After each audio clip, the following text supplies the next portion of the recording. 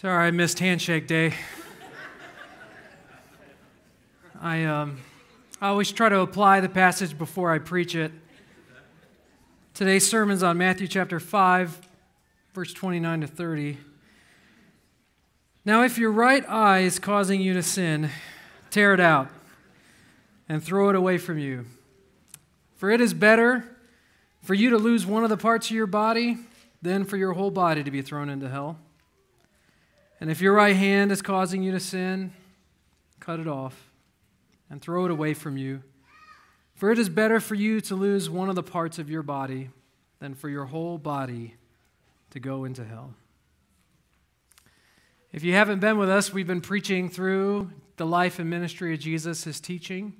We're on the Sermon on the Mount. We call it a Mount of a Sermon. It's the most famous, most popular sermon in the world, in all history. And it really gives you a bedrock and foundation. What did Jesus teach? What did he preach? And what is he preaching about here in verses 29 to 30? Is Jesus really teaching us that self-mutilation and amputation is the way to follow him?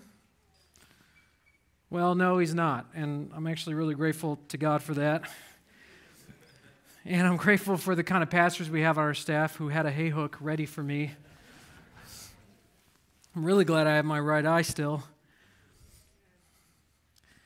You know, when Jesus preached, he didn't pull any punches, but he also didn't pull love either. He gave it. There's a lot in this passage that God desires for you to really hear. To hear in your heart, to know that God's desire for you is the abundant life, a true life of true joy with eternal rewards. And all it comes down to is our faith. Faith asking, what are you willing to do to have the life that God has planned for you? That God desires for you, that God promises you. What would you be willing to do to follow Jesus? What would you be willing to do? It made me think of the late Kobe Bryant. I recently saw an interview of him. If you don't know, Kobe Bryant's a basketball player, a very famous, really talented basketball player who died in a helicopter crash not too long ago. And he was in an interview where he was talking about how he trained. And talking to the interviewer, he told him, I decided I need to wake up before 5 a.m. every day to train. Because all these other dudes, these other NBA players, some of the best basketball players in the world, they don't start training till right before lunch. They train, then they eat lunch, then they rest, then they train again, then they eat dinner and they go home. They only train about 2 times a day. And so because he wanted to be the greatest basketball player, he wanted to be the best he could be, he would train 4 times a day. He'd get up before 5 o'clock so he could train, rest, eat, train, rest, eat, train, rest, eat, train. And he would train from morning till night on his training days. And he, at basketball games, at NBA games, the other players were known for saying, why is Kobe out there on the court? He would start practice before they would, and he would end after they would, on purpose. Because he wanted to prove to them, I'm willing to work harder than you to be good at this game. That was Kobe Bryant. And it made me question, what am I willing to do? What would I be willing to do to truly follow Jesus and have everything that he wanted me to have, to follow him everywhere he wanted me to go, to do everything he had for me to do? What would I be willing to do? Last week we looked at the truth about our sin. We looked at adultery in the eye and gazing. We talked about the battle for purity. I used the theme of corn that I obviously was talking about something else. Not everybody got that. There were a few farmers out there that you thought I hated corn. I don't hate corn. I'm glad prices are up on corn, and you should be proud that I know that. I know that prices are good. It's better right now. I'm not against corn. I was talking about the battle for purity, what we look at. And we thought about how sin starts in the heart. but it should draw us to our knees. And I pray and I hope that you guys would go home last week and you would spend the whole week asking God, where is my focus? What am I looking at? What's in my life? Is there adultery and idolatry in my life? I hope, as Pastor Kyle said, that godly sorrow would lead to repentance. And the rest of Jesus' sermon really isn't that different. But today, we're going to look at some of the practical steps that he sprinkled in there. Now, Jesus doesn't always do this, and he doesn't have to do this. Not every sermon needs to be clean cut. Here's 3 steps or 5 steps to a better whatever. That's not the intention for everything Jesus preached.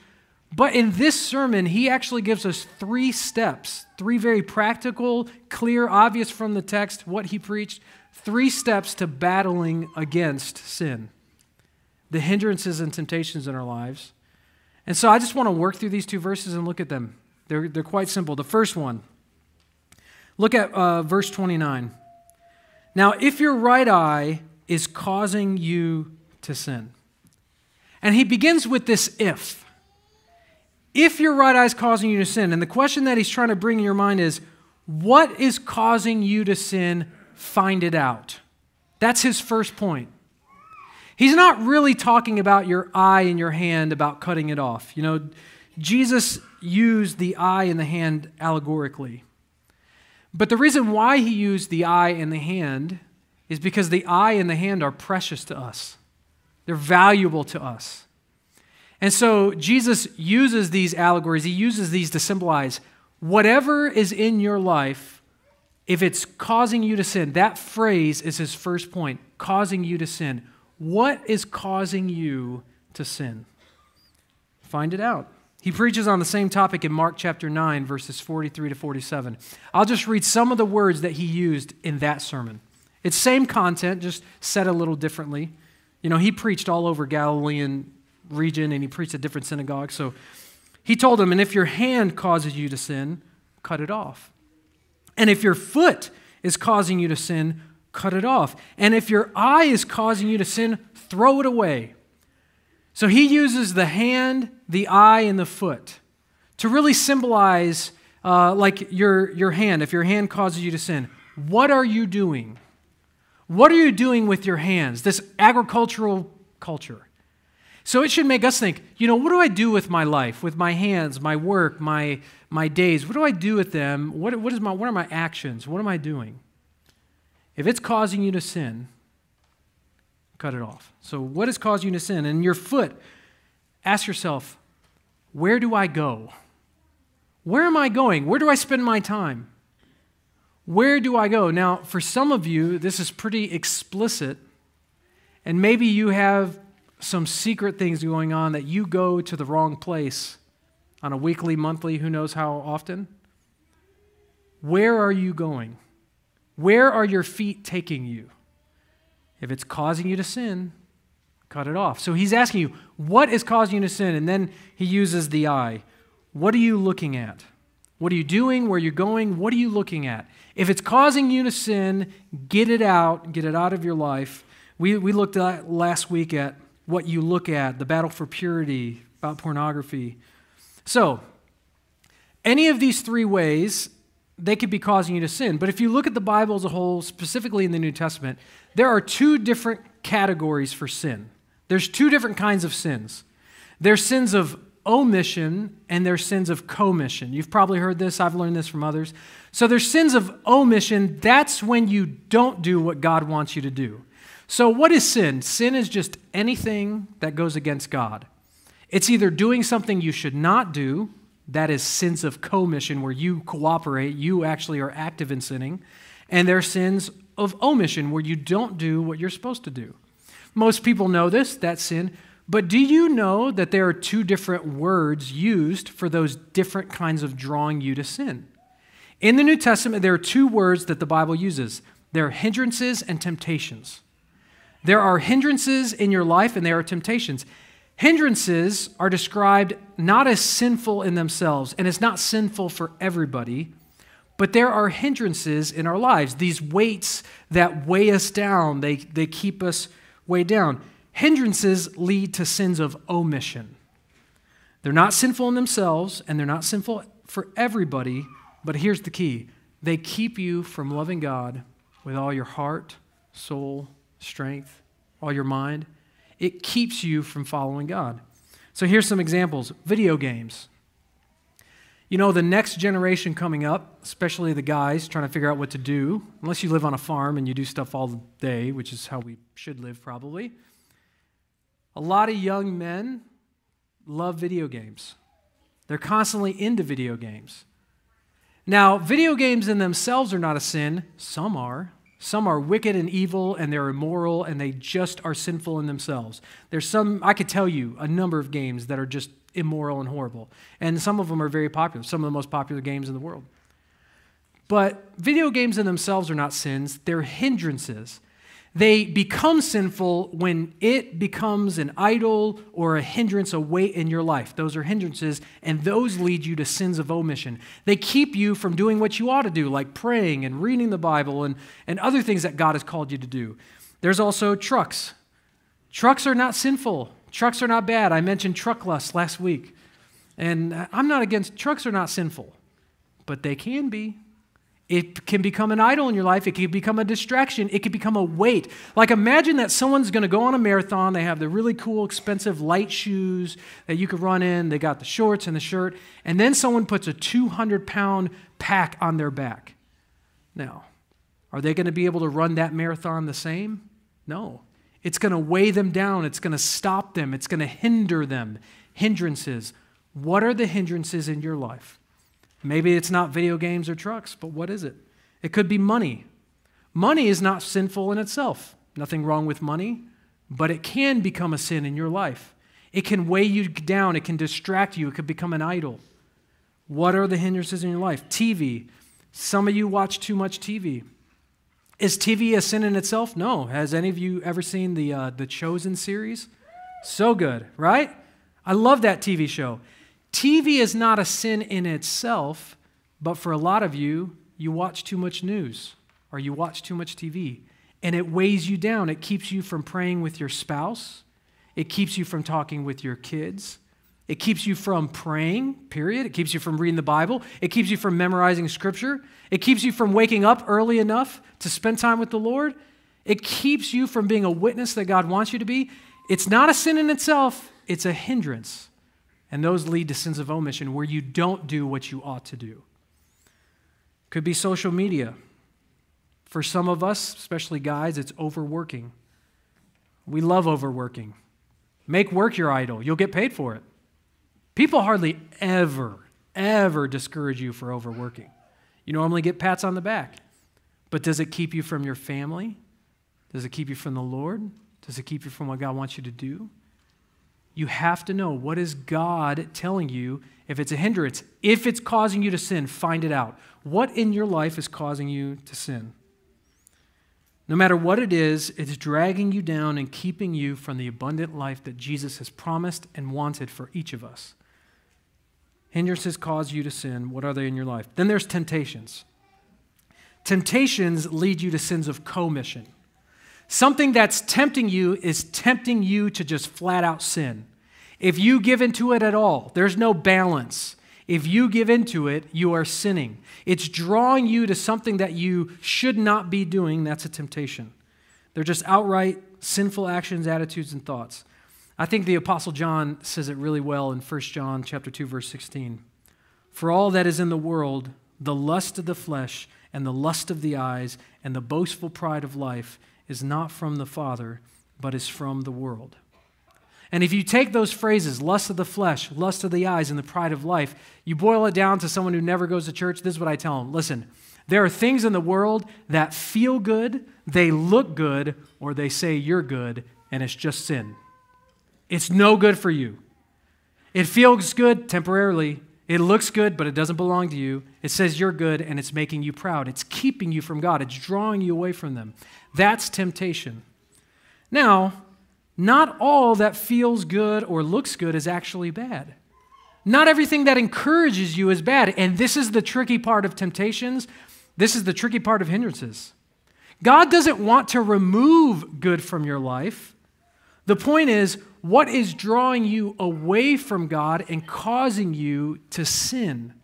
to pervert whatever's good. So think of some temptations. Sex. Do you know that every temptation is only appealing because it connects somehow to God's gift or God's design? God's design is amazing. The beauty, the way He created things.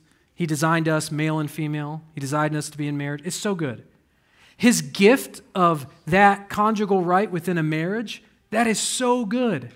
But when you pervert it, when you use it in a way that God says don't use it, when it leads you to sin, anything that takes a good thing from God and perverts it and uses it the wrong way is just an outright sin. That's temptation. So when Jesus begins this sermon, He's telling all of us, now, if what? If anything causes you to sin, if it's this, even if it's your own right hand, if it's your own right eye, no matter how cherished or valuable, no matter how important it is to you, it sounds extreme. What do you mean? If that, I can't get rid of that. If it causes you to sin, that's where Jesus begins his sermon. So the first step in battling against this in your life to have the abundant life is find it out. Find out what is causing you to sin. So what's causing you to sin? Identify it, because you need to make sure you identify it, because the next step is permanent. Step 2 is tear it out. You find it out and then you tear it out. Matthew chapter 5, verse 29. Now, if your right eye is causing you to sin, tear it out and throw it away from you. For it is better for you to lose one of the parts of your body than your whole body to be thrown into hell. And if your right hand is causing you to sin, cut it off and throw it away from you.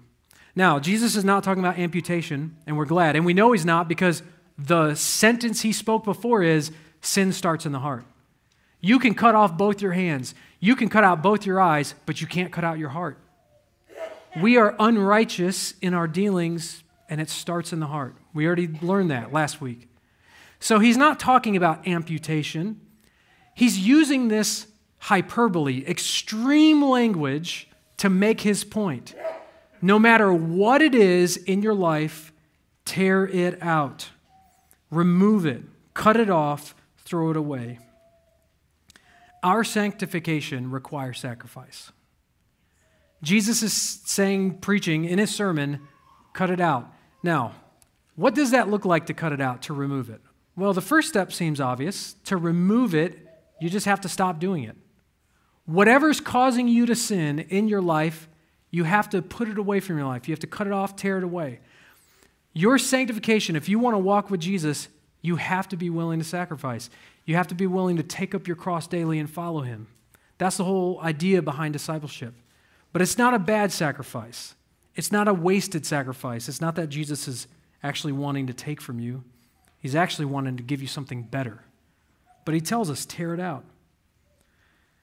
If we're going to follow Jesus and have the abundant life, we can't go on living as if we never met him. So, let me ask you, what is causing you to sin? What is causing you to sin? Some of you are praying right now, thinking in your mind.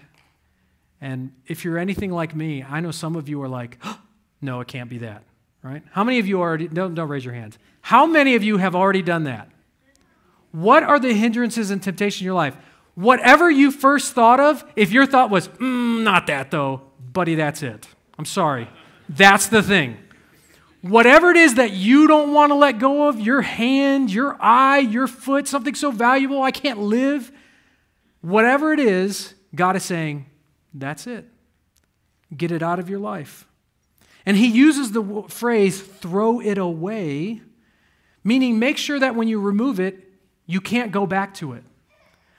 You know, it's one thing to tear something off and then put it in a drawer and then hide it for later.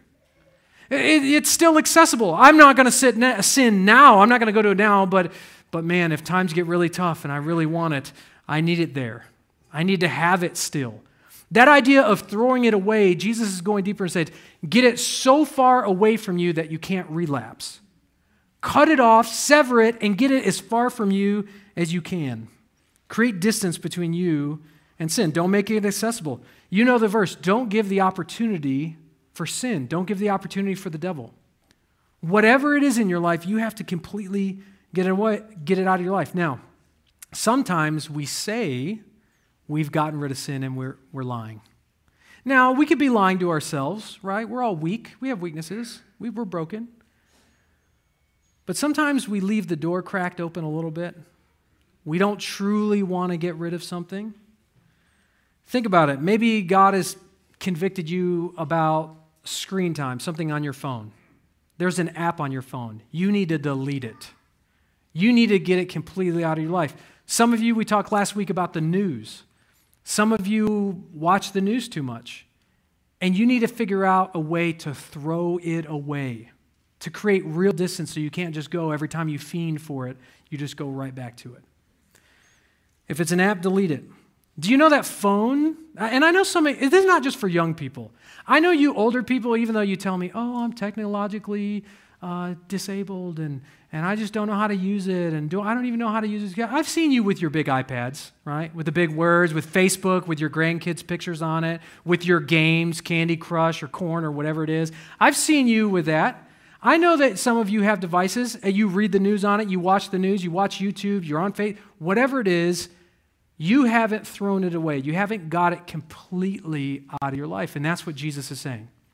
Tear it out and throw it away.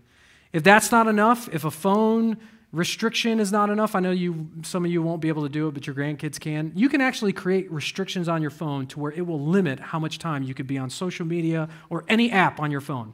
You can limit the time on your phone. And God wants you to throw it away. He wants you to make it that I can't go back to that thing. For some of you younger guys, a dumb phone is a smart idea. Some of you younger guys need one of those dumb flip phones or cheaper phones that you can't get on there and look at whatever you want in the night and when you're alone. Whatever it is, God wants you to tear it out. So tear it out means remove it, really remove it. It also means that you're going to have to adapt to a new way of life. Have you ever decided one day, like, I need this out of my life. This is a temptation. This is a hindrance. I want to get rid of it. And you make that bold move of faith and you're like, I'm going to get rid of it. And you get rid of it. Like, let's say it's TV. I'm going to stop watching TV for so long at night. I'm just going to quit doing that. And you decide I'm not going to go to that every night. Well, then what do you do at 9 o'clock at night? You kind of pace the kitchen. You kind of go back and forth. I don't know what to do. And then you end up doing another sin. There's some other temptation. There's some other hindrance. Whenever you remove something from your life, you need to replace it. You can't just remove some hindrance and temptation and not have a battle plan of something else that you're going to put in that time. I can't tell you how many times where I've decided I'm not going to give into this in my life, and I don't, and then I walk in the kitchen and I open the fridge and I shut it and I walk out and then I walk back in the kitchen and I open the fridge. Courtney's told me so many times, oh, you're not going to find it in there. She knows I'm talking about something else. I'm not looking for food. I'm looking for comfort. I'm wanting something that's going to satisfy me because what else am I going to do with my time? Whatever hindrance or temptation you remove from your life, you're going to have to replace it with something godly, something that God wants to do in your life. So don't just remove it, but replace it. Tearing it out also means creating accountability. You remove it from your life, you get as far away from you can, you replace it with something different, and then you create accountability. This is why we need one another. We need Christian brothers and sisters who will encourage us and pray with us. We need to confess our sins with one another. There's not enough of that going on. We're too busy and we're too secret. But we need one another. We need to lean on one another. I have a few questions that I've invited some Christian men, the pastors in this church, to ask me. And I thought I'd share them with you. I'll just read them through. You may not be able to read them. Here's some questions that I want other Christian men to ask me on a regular basis. Question number 1, have you spent daily time in Bible reading, memorization, and prayer? Have you spent daily time in this? Are you giving your time to this? Number 2, have you spoken and shown love and understanding to your wife this past week? God has already called me to be a husband and to love my wife as Christ loved the church. Am I doing this? Am I showing it and speaking it? Have you had any flirtatious, lustful, or tempting thoughts, actions, or attitudes, or exposed yourself to any explicit material that would not glorify God? And I want someone to ask me that. I don't want to just bury it down. I don't want to go unaccountable. I want to be accountable, and I want to be honest and open. Question number 5, have you taken care of your body through daily physical exercise, proper eating, and adequate sleep? I know that's what God wants for me. To not do these things would create hindrances in my life that will keep me from what God wants. Have you put your entire heart into your work as if you were working for Jesus? Have you been completely above reproach in your financial dealings and downtime? I found with me, it is easier for me to use money the way that God designed me to, but not downtime. I struggle with downtime. I will use my money the way God wants me. I will try to be a good steward. Dave Ramsey, awesome. Love those principles, godly principles. I'm completely debt-free except for my mortgage. But when it comes to my free time, I am like a 3-year-old kid. I am so weak. I need so much help from God. I'm still growing in that area. Have you been completely above reproach in your financial dealings and downtime? Have you shared the gospel with an unbeliever this week? Acts 1:8. Jesus didn't say, there's a chance that some of you will be my witnesses in Jerusalem, Judea, Samaria, and the uttermost parts of the world. He said, you will be my witnesses. You are going to be my witnesses. You are going to be the salt and the light of the world. The salt of the earth, the light of the world. You will be my ambassadors, my ministers of reconciliation, according to 2 Corinthians chapter 5. You will be a new creation. You will bear my image, and you will reflect my image, which is kind of the way to describe glorifying God. To glorify God just means to reflect Him, to Him and to others. You will be my witnesses. Are we? Have I shared the gospel with an unbeliever this week? And 9, have you been 100% honest about all of your answers today? It's my favorite question. If you lie, you're going to have to lie twice. I want to be open and honest with the Holy Spirit because He loves me and I'm in a loving relationship with Him, but I also need relationships with other Christian men. I want to be honest with them too. I want to be forced to answer these questions. Now, you can be honest with others, you can admit your sins, and that will not transform your heart unless you're willing to give that back to God. You have to be willing to grow in your relationship with Him. The Pharisees, I don't know, they're a bad example. They didn't really confess truly. But do you know, you could admit that you're wrong and not change. You can say, I'm wrong in this, and never change. You need more than accountability. You need a loving relationship with God. You need to know that God looks down on you, and when you confess your sins, it doesn't stop His love for you, not one bit. That God desires a relationship with you even still.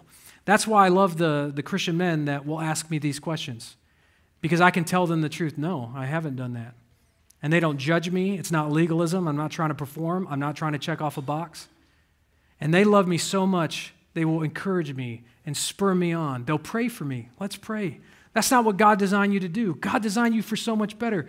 Jack, the new creation that you are is so much more than giving into those sins.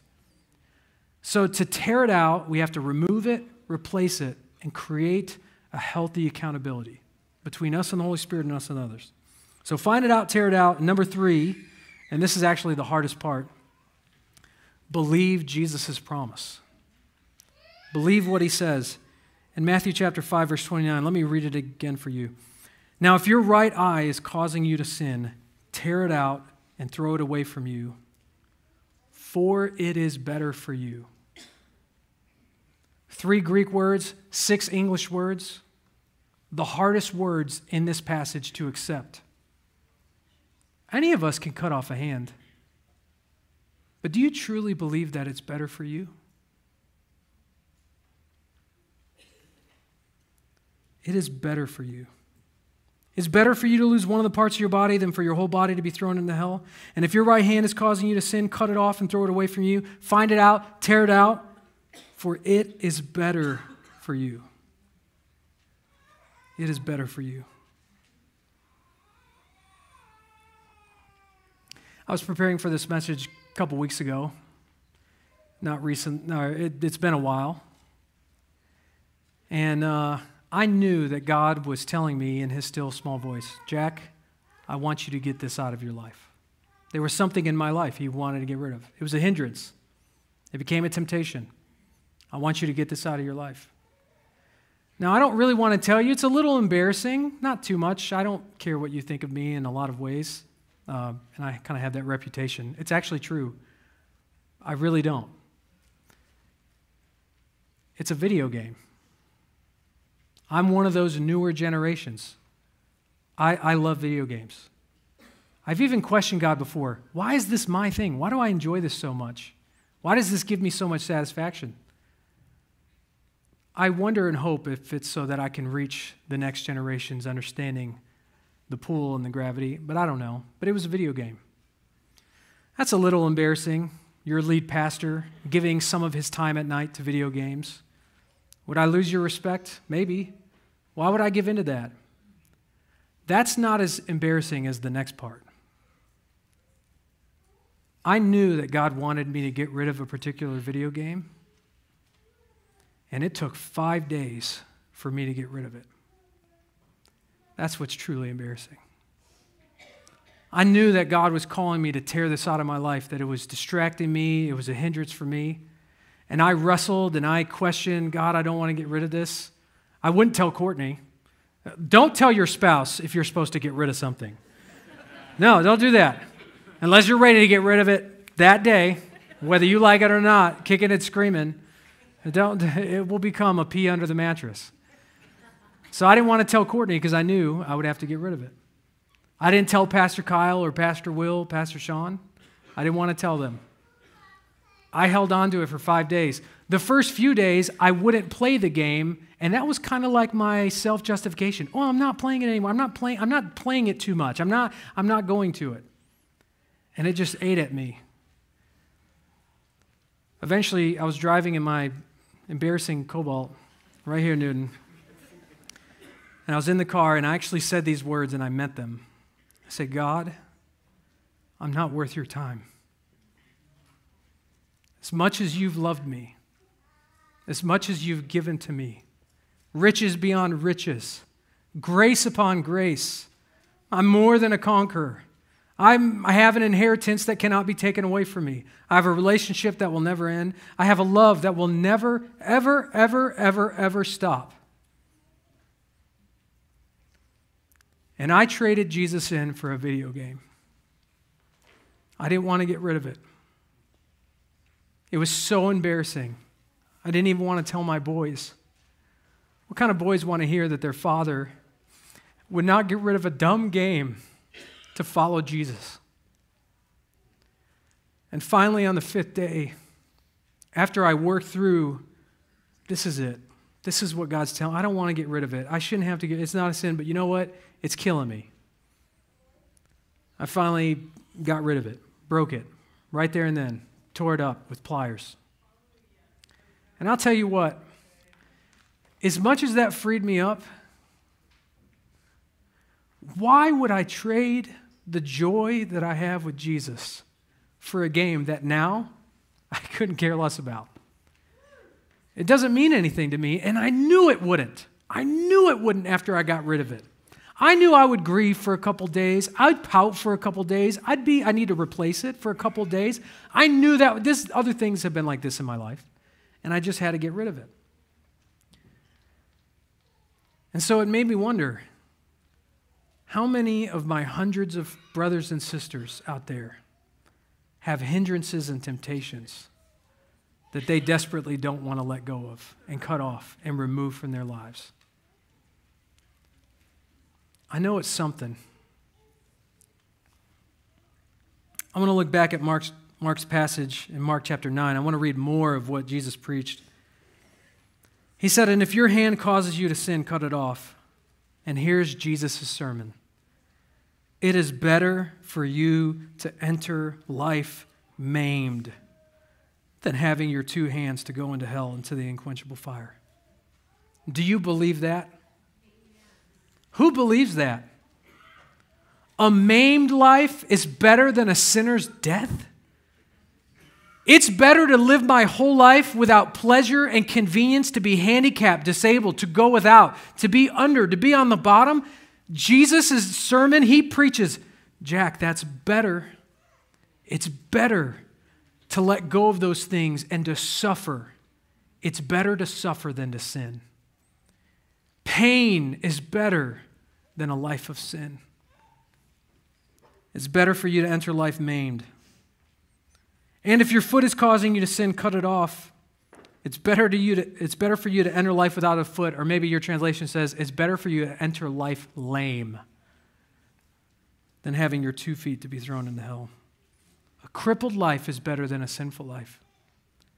This third point is what finally broke me with that dumb video game.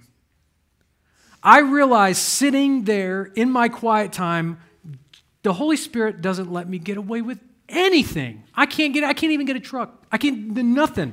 He loves me too much. He will not let me get away with anything because he loves me. And I sat there and I realized I don't have faith in Jesus. I'm not believing his word. I believed my life would be better with the video game. I really did. And when Jesus said, get rid of it, I thought, that's probably someone else. That's not him. Then when I knew it was him, not everybody has to get rid of you. I mean, it's not a sin in itself. And I played the hindrance game where you pretend that a hindrance is not a hindrance. I went through every excuse in the book. I'm stressed. I need a way out. I need some downtime, right? And finally I realized the problem isn't the video game. The problem is my faith. I had to believe that it is better, that my life with him is better than holding on to whatever is causing me to sin. Jesus makes it crystal clear. It is better for us to struggle and sacrifice than to sin. It's better to go without pleasure and convenience than live our whole lives holding on to whatever causes us to sin. It's better to live without it than to die with it. What do you want to die with that Jesus wants you to live without? What are you holding on to? Whatever's causing you to sin, tear it out. The irony is, we're only sabotaging our own joy when we choose sin over God. I chose sin over God because I didn't believe those 6 words. It wasn't until I finally had faith, Jesus, you say it's better, it'll be better. And I got rid of it. And guess what? It didn't feel better right away. I felt free in a cool way. It wasn't until days later where I finally dropped to my knees and said, my life is so much better with you than with all these other things. It is better. And you know what I realized? That I pray that you get this. Do you think Jesus was trying to take something from me? You think he was trying to steal from me? You think he was trying to kill joy? You think he was trying to destroy my life? No. That's what the enemy does. Whatever is causing you to sin, that's the enemy in John chapter 10. It's not just talking about Satan. Most people take John 10 as talking about Satan. It's not. It's talking about anything that causes you to sin. It only comes to steal, kill, and destroy. That's what it is that was happening in my life. And I was under a lie that it was the opposite. And I finally was able to throw up my hands to Jesus. You weren't trying to take from me. You were trying to give to me. A holy life is not an easy life. You can have a holy life or an easy life, but you can't have both. And whatever is causing you to sin, I know this is an intense sermon. You're not jumping out of here skipping, okay? I know that. Some of you are upset with me because you know whatever it is that's coming to mind, that's the thing. And you love it. And you've created a shrine in your own heart for it. And it's too valuable to you. It's too cherished. It would be like cutting off your hand. You feel like you can't live without it. His sermon to me is the same sermon to you. Jesus offers you an abundant life of joy, and your life will be better without it than with it. Let's pray. Father, thank you for the joy that is found only in you. Thank you for the good news that you came to forgive us of our sins, and everything that's weighing us down one day will be removed.